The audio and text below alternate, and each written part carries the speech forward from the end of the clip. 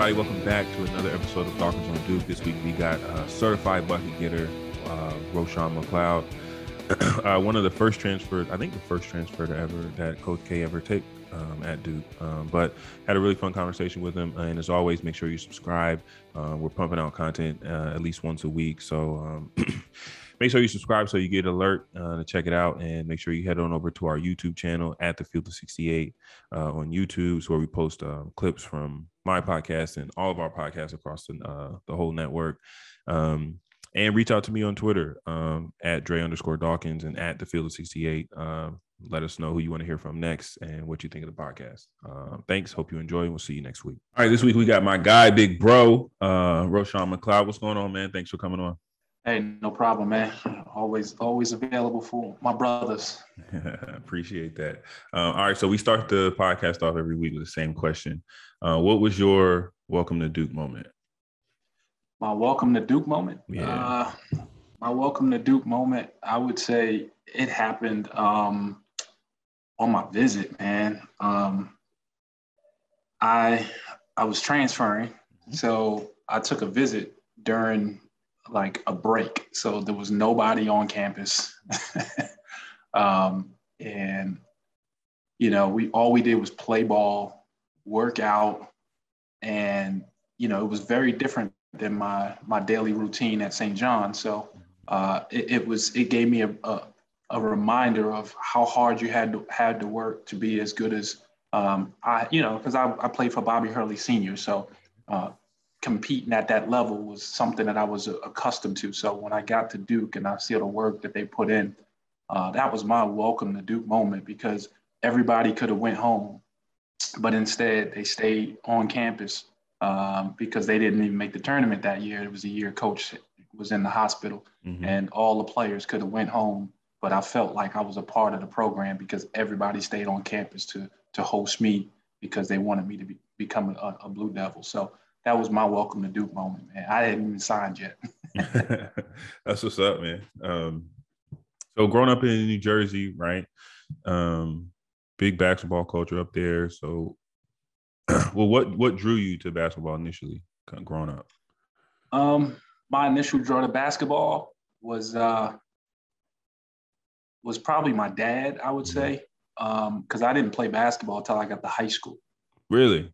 Yeah, I played baseball all the way up to 8th grade, and going into 9th grade was the first year I played organized basketball. I mean, I played on the crates in the schoolyard, but I never played in an actual game where there were referees or anything like that till the summer going into my high school year. And my dad was a huge Patrick Ewing fan. So I became a Knick fan as a result of it. And I began to love Patrick Ewing. And then I started watching a little bit more basketball and started seeing guys like Hakeem Olajuwon. But I would say my dad was the first one to introduce me to it. But I went from 5'8" to 6'2" over that summer. That helps. And so that really helped. Even though I was still horrible, I was going to the right program. And so that allowed me to really develop. There was not a whole lot of pressure put on me to play right away. So I was able to play against guys like Roderick Rhodes and Terry DeHare and Jerry Walker at a young age to see what basketball was played like at a high level. Yeah. And it's funny because a lot of people don't know this, but I actually quit as a 10th grader. Didn't really enjoy it that much. Wow. You know, because I was fragile, skinny, didn't have a huge knowledge of the game. And I quit. After 4 games, my sophomore year, I went from freshman team to varsity, and didn't enjoy playing. And obviously, my mother stepped in and was like, "Listen, you'll never quit anything a day in your life." So the rest of my career got planned for me between Coach Hurley and my mom, and it worked out. I thought it worked out pretty good. Yeah, I'd say so. What was it like playing for Coach Hurley at a powerhouse basketball school like St. Anthony? It's really hard to compare it to anything because I didn't know anything else at the time. So I just thought that's the way that basketball was played at a high level. So whenever I went to play at other places during the summer, guys just would be playing around. They would never be serious. And, I was always taught you play at a high level every time you stepped on the floor. And it wasn't until and this is not to pick on St. John's, but during that time I went there to play for Luke Hornaceka, but he retired and I was recruited to play for Brian Mahoney, who was the number 2 guy. And he ended up getting the head coaching job. So it just wasn't the same. I felt like I got better at St. Anthony's and I had a stunt in my growth at St. John's, and which was the reason I transferred. And my goal was to play for a coach that could challenge me and put me in a position where I was forced to get better on a daily basis. And, you play for the coach, you know how that goes. Absolutely. So what was your recruiting process like out of high school? And it's kind of a 3-part question. What was it like? Who was involved? And why ultimately St. John's? I really didn't. I got my first letter in the summer going into my junior year. We used to play at a gym called White Eagle Hall. I'm not sure if you remember that small gym with the bingo hall that we played out of. And every summer, all the coaches would come play. And this was obviously after the year that I stopped playing. I grew another, 5 inches. That helps throughout the year. So now I'm 6'6", 6'7". And I went from like tripping over my feet to like dunking on everybody. What happened was during that time, Coach Hurley would go speak that summer to all of the clinics and Poconos camps and different things like that. And he would take me and I would just travel with him to like 5 or 6 different clinics and camps a day. And he would put me through drills and I would demonstrate the drills. And what that did for me is it really improved my skill set. It improved my understanding of the game. And then at the end of the summer, I was invited to Nike and ABCD. And I think it was just because I was on Roderick Rhodes' team.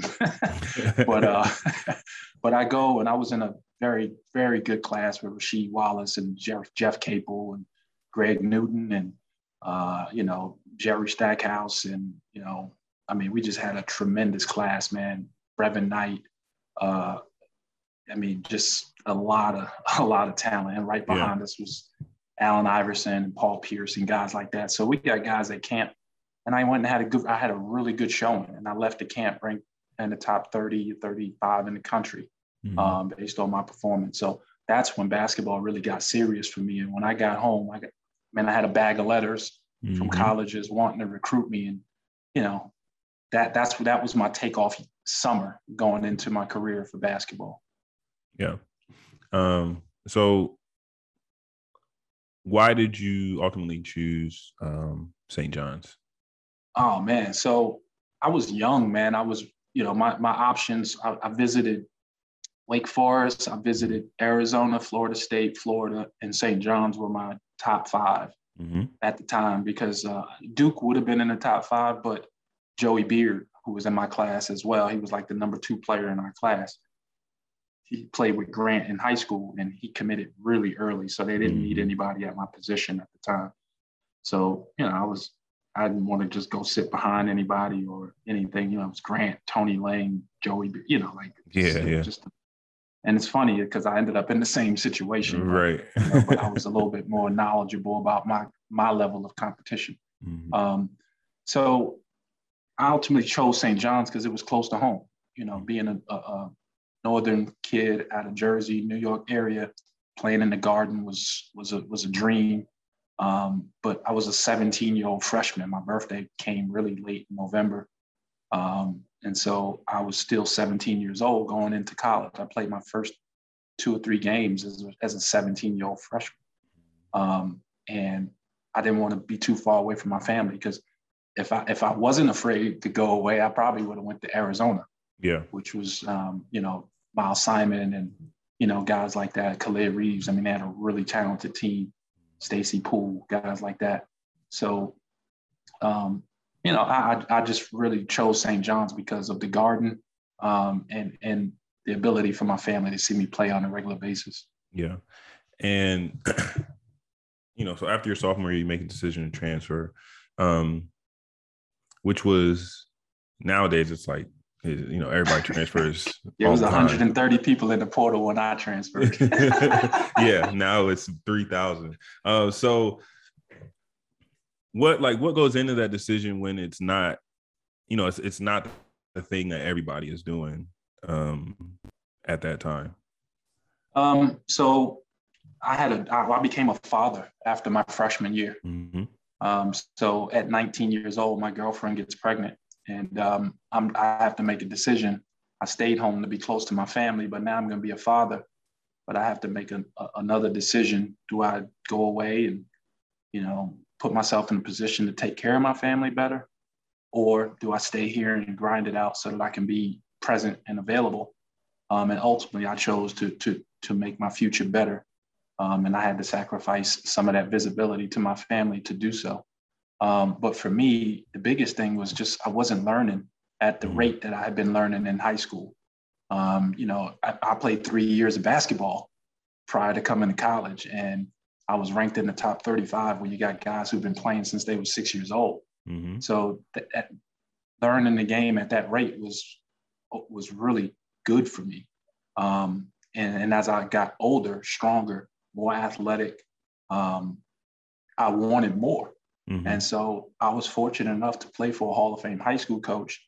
And my decision was I need to play for a guy who's, if not equal or better than where I started. So that was my decision for, obviously Arizona became another option when I was transferring because it was a place that I considered heavily coming out of high school. Mm-hmm. And Lute Olson is a Hall of Fame coach. So really it was between Coach K and Lute Olson. And ultimately we know the answer to that question.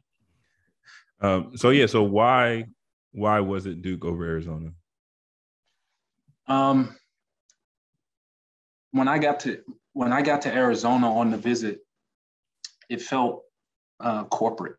Mm-hmm. It didn't feel home. When I got to Duke, I just felt like I was at home. And it helped that I had family in North Carolina. My family's originally from North Carolina and South Carolina. So I had family here. So when I got to North Carolina and I had such a great time with nobody on campus, no parties, no anything, my thought process was I got the best of Arizona, but I still feel better not getting the best of what Duke had to offer. Yeah. From a student perspective. So I felt like it was something more for me to experience and learn at Duke. So I ultimately chose Duke because the opportunity to play, I had an opportunity to play at both places, but Grant was graduating, Tony Lang was graduating, mm-hmm. Cherokee Parks was leaving. They didn't have anybody like me. Mm-hmm. That they were losing all of their guys who were 6'8" that could step inside, outside. And I saw an opportunity to say, you know what, I can help bring the best program arguably in the country back to prominence. And that was a great challenge for me. And I wanted to be a part of bringing that back. Yeah. So you get down there and obviously, you got to sit out for the year. What was that experience like, having to sit out, only being able to practice, go to just watch the games? That sounds like the worst, like the worst of the worst in college. Yeah, like it was not it was being really able to bad. play and just practicing. It was especially bad, at Duke because I don't, some of y'all don't know, in practices is no joke. And not be able to take it out on somebody else. Exactly. So it was tough, man, because back then they really, because it was such a rare thing to transfer, they didn't really have a whole lot of rules in place to make it comfortable for a transfer. Mm-hmm. They was trying to stop people from transferring most of the time back then. So if you transferred, it really had to be a change for you. And for me, not being able to travel to the away games, not being able to participate in a lot of, the travel to events that, I had to pay for myself to go to the ACC tournament. What? It was bad. Like I said, I had family there, so I was able to get tickets, but I couldn't transport. It was a lot of bad rules back then. So it was really difficult, but at the same time, it gave me a chance to really sit down and from a academic standpoint, transfer and get ahead academically. So I was able to have a bigger load as a result of it, get ahead on my studies so that by the time my senior year came, I didn't have such a heavy load. And the year sitting out, I was able to spread that out a little bit more. So that was a positive that I could take from it. One of the few. Because my first week there, I had a 25-page paper, and I'm like, man, it's a final. Like, what are we doing here? Goodness. Oh man. And that was very, very, very tough transition academically. Yeah. Not to say that St. John's wasn't, strong academically, but it just, compared to Duke, it was easy. Yeah. But so that was the toughest part, was not being able to travel and be a part of the team. And a little story, even though I couldn't travel, I used to play pickup down at down in Burlington, where my family was living, at the rec center, and they had like a little league going on, and I played in that league, and I didn't know I wasn't supposed to play in the league. Yeah, I'm about to say, I think statute of limitations has run out on that. Yeah, so I think we should be all right. I'll make that disclosure. And I wasn't even aware that I wasn't supposed to play in the league. And so we get to the championship. I mean, I'm averaging like 50. I'm really the only guy on the team, my cousin and like his friends, and they're excited because they're always in last place. Championship game comes around and somebody calls coach or calls the school, and coach is like, bro, you can't play. And I was not able to play in the game. Ah, man. And they end up losing by like 35 in the championship. It had somebody from the other team drop a dime, huh? Oh man, they did. Man. Oh, that's messed up. They didn't want to see me put that 50 ball on them. But it was coming. It was coming. Oh man. So that year, do you feel like you're having to just watch the games? Do you feel like you were able to see the game differently once you were able to play the next year, or learn the game a little bit more by watching? Yeah, of course. I spent a lot of time in the film room. When I got there, I was about 248, and first thing coach said to me is, "I need you to get to about 218." And I was, such a random number, but I didn't understand why, because when I left high school, I was about 195, 6'8", 195, and I always played with speed and quickness. And when I got to St. John's, I played center. And, they would just try to bulk me up because it was the Big East. Yep. And, I didn't understand, like, until I actually got to about 220, 218, the limitations I was under for carrying all that weight. It brought out things that I forgot that I had, in quickness and the ability to get to spots, in a short and quick burst and things like that. So I watched a lot of film from my games at St. John's. I watched a lot of Duke games as to how coach was going to be able to use me as a player.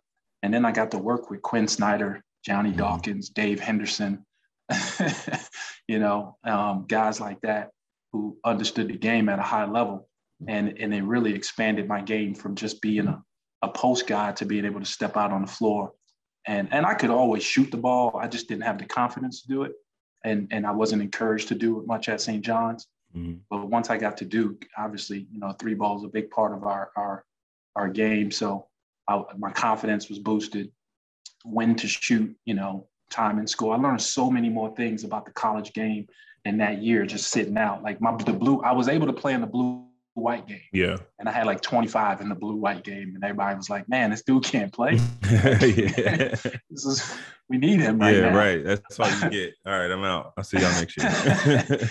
And so that was, just a glimpse of just the things that I was able to learn in that season. And, when throughout the year, I always practiced on the second unit as the best player, whoever we were playing against. I got to watch film on them, and I imitated them the best I could so that we could be as prepared as we could. So what that did was it expanded my game a little bit more. Yeah. Imitating Tim Duncan and watching film on him, and, guys who Antoine Jameson, and just having to go over those things and bring those things to practice to prepare us to play. it made me a better player as a result of it. And I would call myself an OG at a stretch four, you know? Yeah, absolutely. For sure. If I played in this era, man, I'd be worth about 90 million. At least, right? At least. Might be a little more. So you sit out the year, then so your redshirt junior year, you come out, you can play. I'm sure you were hype, ready to go, and you increase your production across the board in pretty much every category except assists, which I can appreciate because that wasn't my job, man. That wasn't my job. Hey, I hear you, and not me either. I always said if you pass it to me, I assume you want a shot. So what do you feel like you have figured out to be able to make that jump in production? Just efficiency, like I figured out I love to shoot. Obviously, I broke the game down on, areas to score, free throw line, 3-point shot, offensive rebound, isolation, so I broke down the game so that if I could get 3 to 4 points in each one of those categories, I could increase my production and not put so much pressure on one thing. A lot of guys think you just need the volume shoot. And, if you look at my stats, it was just, I was a high, field goal percentage 3-point shooter as well. So, I took shots that were in the flow of the game. I really focused on getting my shot in 1 or 2 dribbles, max. I tried to perfect that the best way I could. My footwork in the post, the ability to go up against guys bigger than me and smaller than me and use it to my advantage. So I wanted to be an offensive nightmare. So I just took the, opportunity to score in a bunch of different areas of the game. And it increased my productivity, but it also, and then getting in shape. That was another thing that I had lost track of coming out of St. John's, the ability to do more when you have, when your cardio is where it needs to be. Yeah. So as I got in better shape, I was able to do more on the court. And even though we had a lot of guys, at my position still, we could always play at a high level in short bursts. So, and then senior year, you go up again. You average 15 and 24 minutes a game.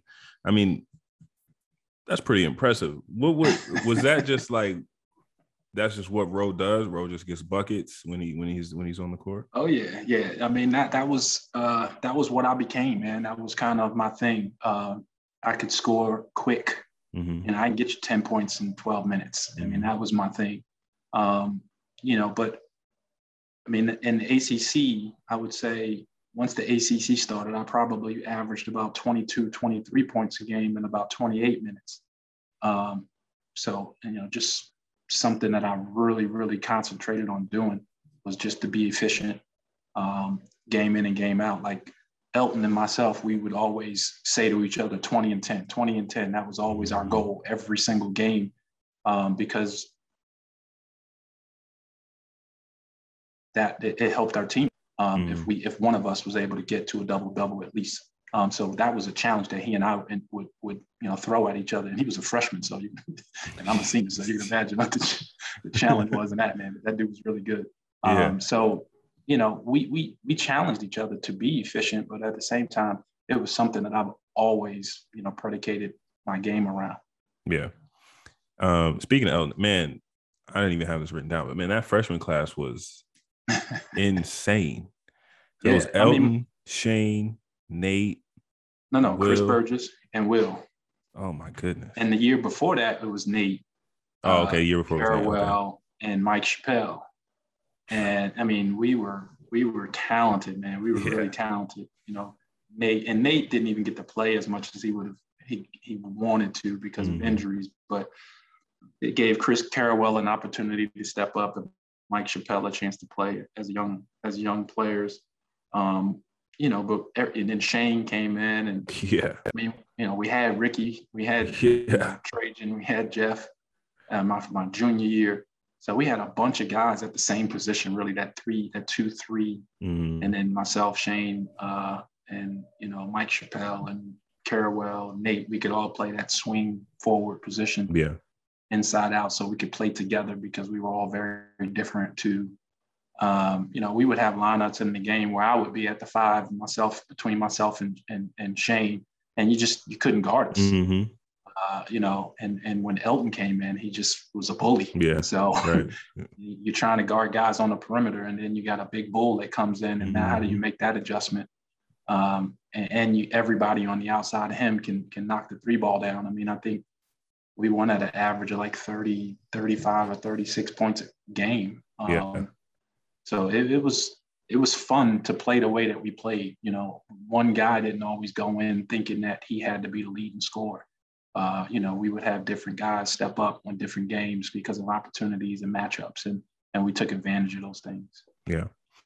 That senior year was a really good team, one of the best teams in the country. Only 2 regular season losses. Before we continue with Roschon, let me tell you guys a little bit about our partners over at BetRivers Sportsbook. If you haven't signed up with BetRivers yet, now's the time because they are offering a $250 match bonus for your first deposit. But what sets them apart is they require just one playthrough to turn your bonus into cash money. With their new Rush Pay instant approval, withdrawing your winnings is safer, more secure, and more reliable. With basketball season tipping off, get in on the action by going to betrivers.com today or by downloading the BetRivers iOS app. Must be 21 years or older. Gambling problem? Call 1-800-GAMBLER. That senior year was a really good team, one of the best teams in the country. Only 2 regular season losses. How do you describe what it's like when you're dominating the regular season like that? Like you said, you guys are winning by 30 points. And it's not like you're playing cupcakes, you're playing some of the best teams in the country. So what was that like? I mean, I'm sure obviously confidence is just probably through the roof when y'all walk into the gym. Yeah, confidence was key, and coach was a big part of instilling that in us. I mean, he made sure that we didn't, you've heard the analogy, don't be a fat cat, Mm-hmm. So he made sure that the more success we had, the more we got challenged. So if we would win by 30 and, we get a film on the reel back in the day, when the reel come out, somebody getting clowned. So whoever played the best, he would just take all your bad highlights and put them all together and be like, you stink. Sounds about right. And so it challenged you to be better, and when you don't want to be the guy that doesn't step up to the challenge, because it was so many guys at the same position. Although it seemed like you were, dispensable, we needed everybody. To be able to accomplish what we did all year long, only having lost 2 games in the ACC. Well, we lost 1 in the regular season and then 1 in the championship ACC game, and then we lost 2 during the regular season, and then our last game, I think we lost 4 games that year. Yeah. But we needed everybody to be pushing each other, and that's what Duke teams who are the best, that's what they have. They have either a super great player or they got a large group of guys pushing each other to be the best that they could be. Mm-hmm. You mentioned that Carolina game in the ACC championship. What was that game like? Carolina was really good, ended up being a number 1 seed. You guys ended up being we were the number 1 seed even though they beat us. Yeah. Well, I mean, you both got 1 seed in the tournament. Yeah, we were the overall. We still ended up being the overall number 1 seed, but they beat us in the championship. It was a good game. Yeah. What was that game like? Because I know, you guys split the regular season, and so you got the grudge match in the ACC title game. I think it was in Greensboro. I mean, what was that atmosphere like? I remember we had one, and it was nuts. So I'm sure it was about the same for you guys. Yeah, it was definitely nuts. I mean, anytime we're getting ready to play Carolina, it could be 3 weeks out with 4 games to go before them, and you get the Carolina questions. Yeah. And, we always try to stay focused on who we were playing next. So that was always a key, not to get too far ahead of ourselves. But, having split the series and, us being number 1 going into it and then being number 2 in the country going into it, the stage was set to be, a brawl, a heavyweight brawl. So the country was watching, the world was watching, all the way out to China. And it was a battle back and forth. I mean, You know, they made some big plays. We made some big plays. And we were young. You know, they had a lot more experience than we did, although, you know, we had a good season. We had a great season. They had a great season. They just had a little bit more experience, and probably, you know, Vince Carter and Antoine Jameson made a huge difference in that. Yeah, they were decent. They were decent. And Dakota was a problem. Oh, Shaman was a problem. Yeah. So, you know, but it was a great game, man. And it went down to the wire, and, you know, they came out on top. But I think that prepared both of us for the tournament. And you know, we can look back on that season and say, you know what? I mean, for me, I would have loved to play Carolina every game because it brought out the best of me. Yeah. You know, and people always ask, man, what that game was like, just like we're talking about it now. The only way to describe it is you got to be in it. Yeah, you got to play in it. Yeah. You got to play in it because before I played in it, I watched Bobby play in it his whole 4 years. You know, I sat in the game. The year that I sat out, I was on the bench. But until I actually played in the game, I had no understanding about how different that game is than every other game. Oh yeah. Everything goes up a little bit.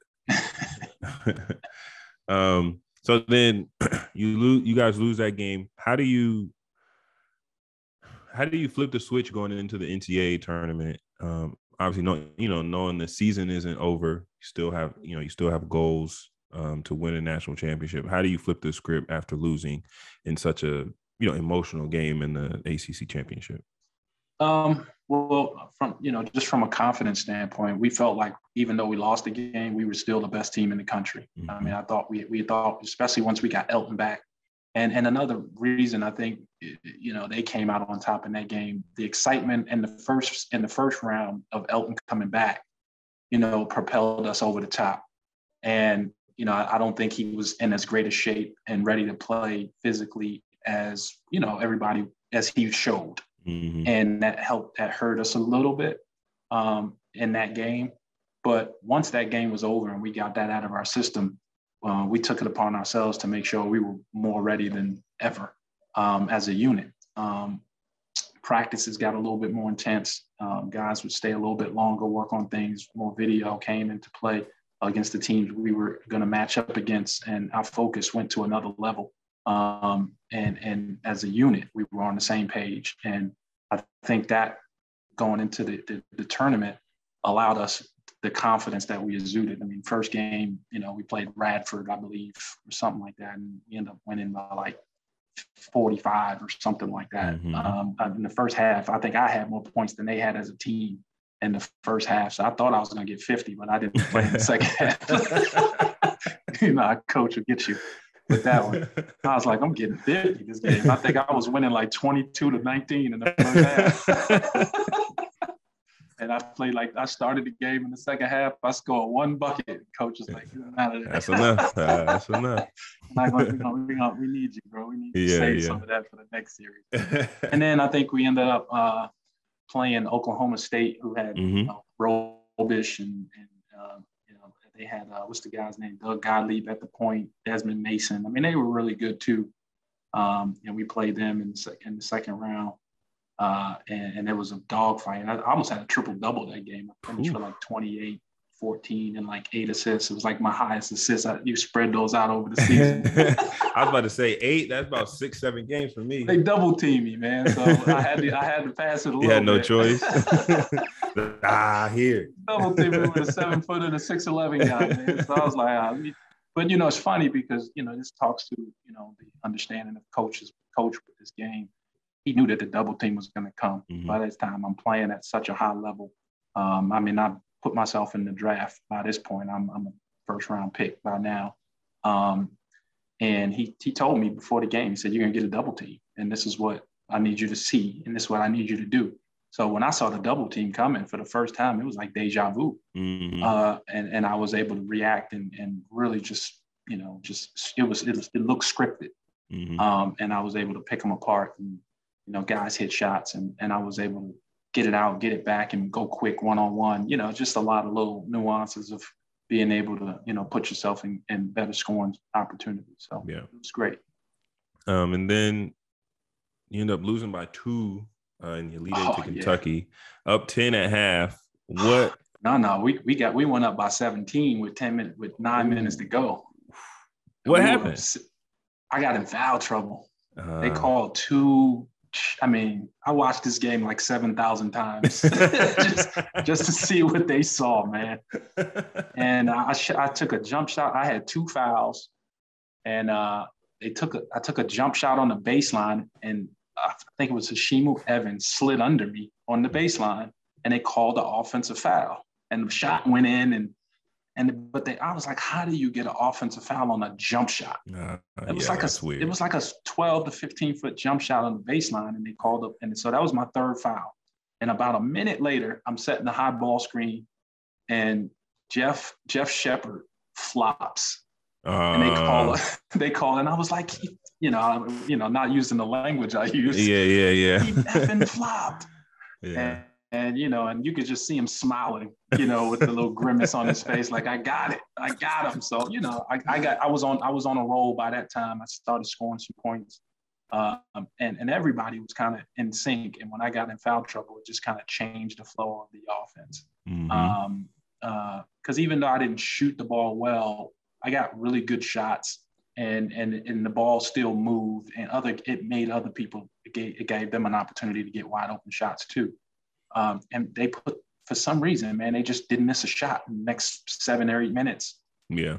And, the guys like Cameron, who didn't even score yet in the tournament, was hitting shots. Yeah. I know that feeling. Pageant is hitting shots, and it's a battle back and forth. They fight back. And so the last probably 5 minutes of the game was a 2 1-point possession, back and forth. And we go up by 1. And then, they ended up hitting a big 3-point shot to put them up by 2. We come down, make a free throw, and then we have to foul, obviously, because they hit a free throw. And, I hit a 3 at the end. We were down. We were down 4. I thought we were down 3. I thought I tied it, but we were still down 1, and we had to foul, and then they ended up hitting another free throw. Wayne Turner was just amazing at the end with his ball control, and we ended up losing the game by 2. Man, I don't think I've ever cried because of a game. It's my last college game. Man. I balled out. It was just heartbreaking. Yeah, I've watched that game 1,000 times to see those calls, man. And it just was horrible. Still disagree. Yeah, you want to meet the referee at the car, man. You can't do it, but in your mind, you're like, man, if I could just meet him at his car, nothing's gonna change, but I feel a whole lot better. Yeah, right. It make me feel better. That was the jersey coming out of it. So fast forward to this year. What are your thoughts on this being coaches last year on the sidelines? It's really hard to believe. You know what I mean? Like having been a part of the family for so long. Seeing what coach has been able to accomplish with and after, before, all that stuff. Like, I understand it because, my pro career got cut short because of injury, and I didn't get to leave the game on my own terms, which was very, very disappointing for me. And, it was a little bit depressing. So, but seeing coaches experience, like, what else is there to accomplish? I've got gold medals. I got 5 national championships. I've coached numerous pros, probably, got more pros than anybody in the league right now. It's only in 1 or 2 other schools that could even rival that a little bit. And he's getting up there in age. He's got grandkids, he's created a network of relationships that will last anyone 2 lifetimes. It was the right time. Yeah. Like we see in boxing a lot of times, that guy take one more fight. It was the worst decision they ever made. Now we got guys, like Roy Jones and we got Holyfield out there. Mike Holyfield, they out there at 59 years old, and it's the worst decisions. Just let it go. Just let it go. And I think he's doing it at the time where we're not saying, "Hey, coach, just let it go." Right. He can go out on top. Especially seeing the guys play this year. I think they're gonna, have a special year this year. So I just think the timing is right, for all of us to be able to support him is tremendous, and it's great for Duke basketball to be coming into a new chapter with John at the helm of that. and Chris and you know, the rest of the staff. They, you know, those guys have a great opportunity to continue a legacy that was built from the ground up by a guy who's still around, who can still be wise and a mentor to you, and all that good stuff. Because we know Coach not going to go too far. No. He just won't be sitting in the seat. we can you know, propel this legacy to something else, to a next generation, which is awesome. Yeah. Speaking of this year's team, have you gotten to see any of them over the summer? Or yeah, I was up for, you know, when we were up for Coach K Academy, and we got a chance to watch the guys play, man. And you know, they got some great size, they got great versatility. You know, I mean, some of these guys, you know, Adrian Griffin's son, you know, Adrian and I kind of grew up playing against one another. I mean, they look like grown-ups, man. Yeah. AJ's a grown man. Yeah. And but to see the versatility that we have, and the kid from Seattle, oh my God. He's the truth. Special. Yeah. And so, you know, that's kind of like Rashawn, Jason Tatum 3.0. Yeah, I'm just throwing myself into names. No, he's got he's different. He's got it. It's just a matter of what he does with it. Yeah, he's got it. Yeah, he has it for sure. Absolutely. So I'm excited to watch these guys this year. You know, I'll probably get up to a couple games this year as well, because of coaches last year and wanted to be part of his going out party. So he actually came to my draft party, so I got to come to this. So are we hearing it here first? Prediction is national championship for this year's team? I mean, I always want us to win the national championship, and I'm gonna say that with confidence, no matter who we got on our team, unless the season started and we 0-6. But if it's at the beginning of the year, I'm always going national championship, bro. For sure, I hear you. You know, that's just the confidence that I have in what coach's ability and our system and what we put out on the floor. Now, you know, 7 games in, we might change that, but right now, and the way that the game is played now, you know. We'll say national champ. You can throw anything out there and be wrong. Right. Yeah, exactly. All right. I got one more thing.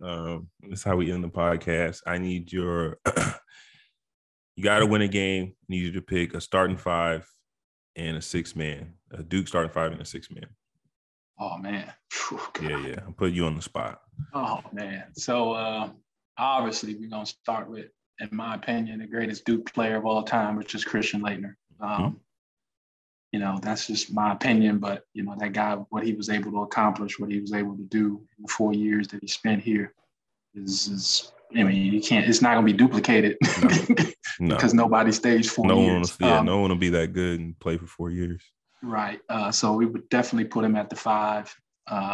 You know, and then I would definitely put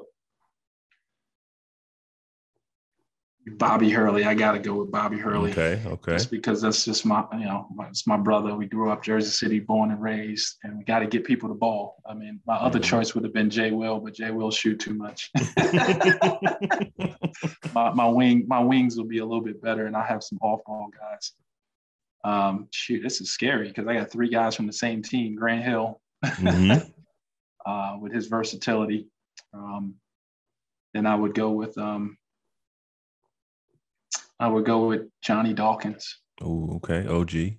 Because you know, having a guy who can score at the you know, just at the level that he could score, but also be able to play the point when Bobby goes out the game at a high level.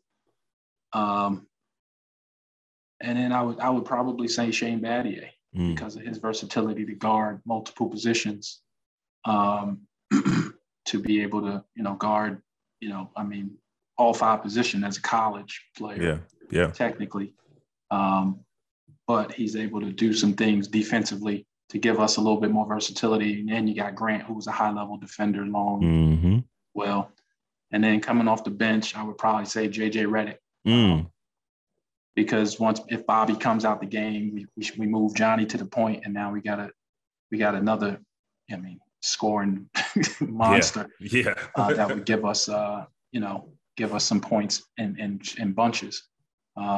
You know, and with Shane and in Grant on the wings, we could cover him defensively, even though he ended up being a better defender in the pros. yeah. But he wasn't a liability. So that would be my 5, and JJ would be my 6th guy. I think that team could beat most teams that anybody would put together. No, that's a hell of a team. That's a good team. I think that's one of the better ones I've heard put together. That's a good team. Yeah, I mean, it's everybody can score, everybody can guard. You can move guys around. Even Christian at the 5 spot. I mean, he's just a problem. He opens up the floor to give Johnny and Grant the ability to slash. And the passing on that team to me is unbelievable. You know, guys, we might have to, outside of Johnny and JJ, we might have to yell at people to shoot the ball. Passing is so good. Yeah, well, that's why JJ's coming off the bench. Somebody not shooting, gotta have it. He'll come in there. You won't have to tell him one time to shoot it. He didn't have. That'd be no problem. His freshman year, I watched him play pickup his freshman year. Dude scored, you scored all 7 points. I said, if you ever pass the ball, I'm gonna beat you up. Well, I guess he took you up on that. Yeah, he did. He did. And he wore number 4. So I'm like that's my number 4 buddy. Yeah. And like I told him, if I played here 4 years, you probably wouldn't have got to wear that number. So I'm giving you some good advice too. Yeah. Well, he held it down. He said, you didn't get to play 4 years. I'll play 4 years and put it up, and that'll be it for number 4. There you go. Man. What else all I got, man? I appreciate the time. Always good seeing you, my brother. You know it, man. Anytime you need me, all you gotta do is shoot me a text, pick up the phone. I'll be here for you, man. For sure. Appreciate it, man. Take it easy. All right. Love.